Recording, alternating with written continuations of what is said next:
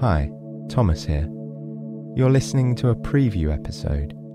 You can enjoy the entire story tonight by subscribing to our supporters feed. There you'll get access to the entire back catalogue, bonus episodes, and more, and it's all completely ad-free. Click the link below to learn more. And thank you so much. Me and the team really appreciate your support.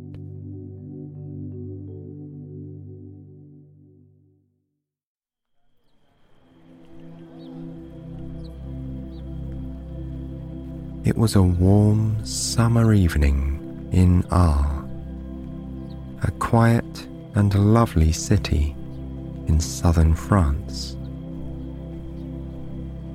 Flowers and trees blossomed all around, and picturesque little houses adorned every street. Like the flowers, these homes were colourful and sunny.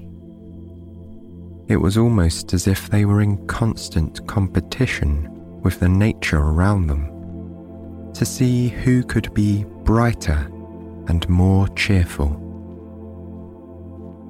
One such house stood in the middle of a square, nestled in the heart of the city. This evening, the rich sunlight shone upon the house. It was butter yellow in colour, its shutters all painted a vibrant green. The facade was partially obscured in places by blooming oleanders and acacias, which provided the perfect dollops of colour outside this cosy and welcoming home.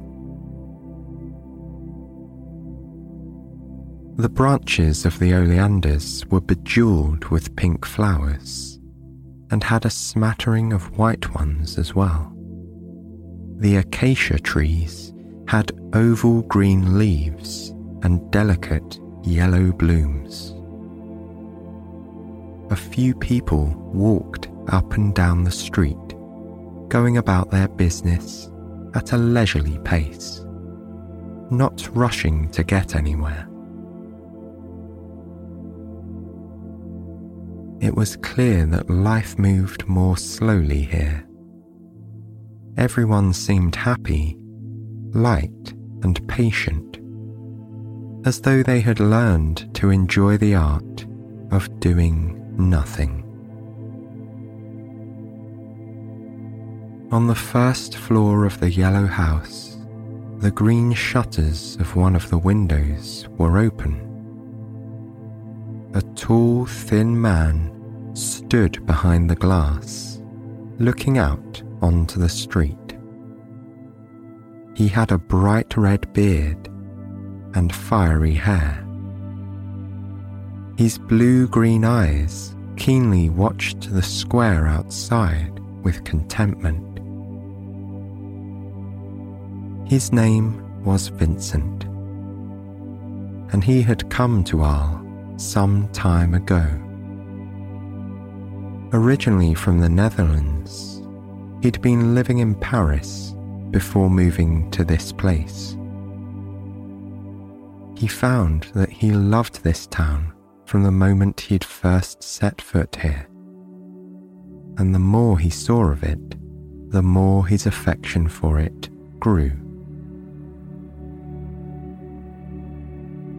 He would often tell his sister how much better he felt in the south, where it was warmer and sunnier. He could feel his mind clearing, and found sources of inspiration everywhere he looked. Vincent was a painter. At this point in time, he wasn't very well known yet, but he had a passion for art that defined him. Painting was what he thought about most.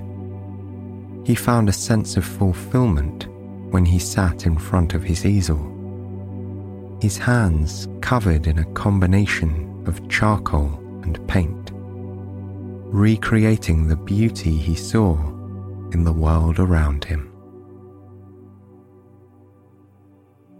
He could make anything come alive on his canvas, whether it was his simple bedroom or the blossoming orchards he loved to paint so much.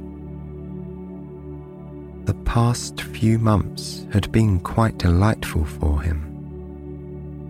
Arles had many orchards, and they were all at their peak bloom right now. This gave him plenty of subjects to play with. As such, he painted, ardently and with unfettered joy.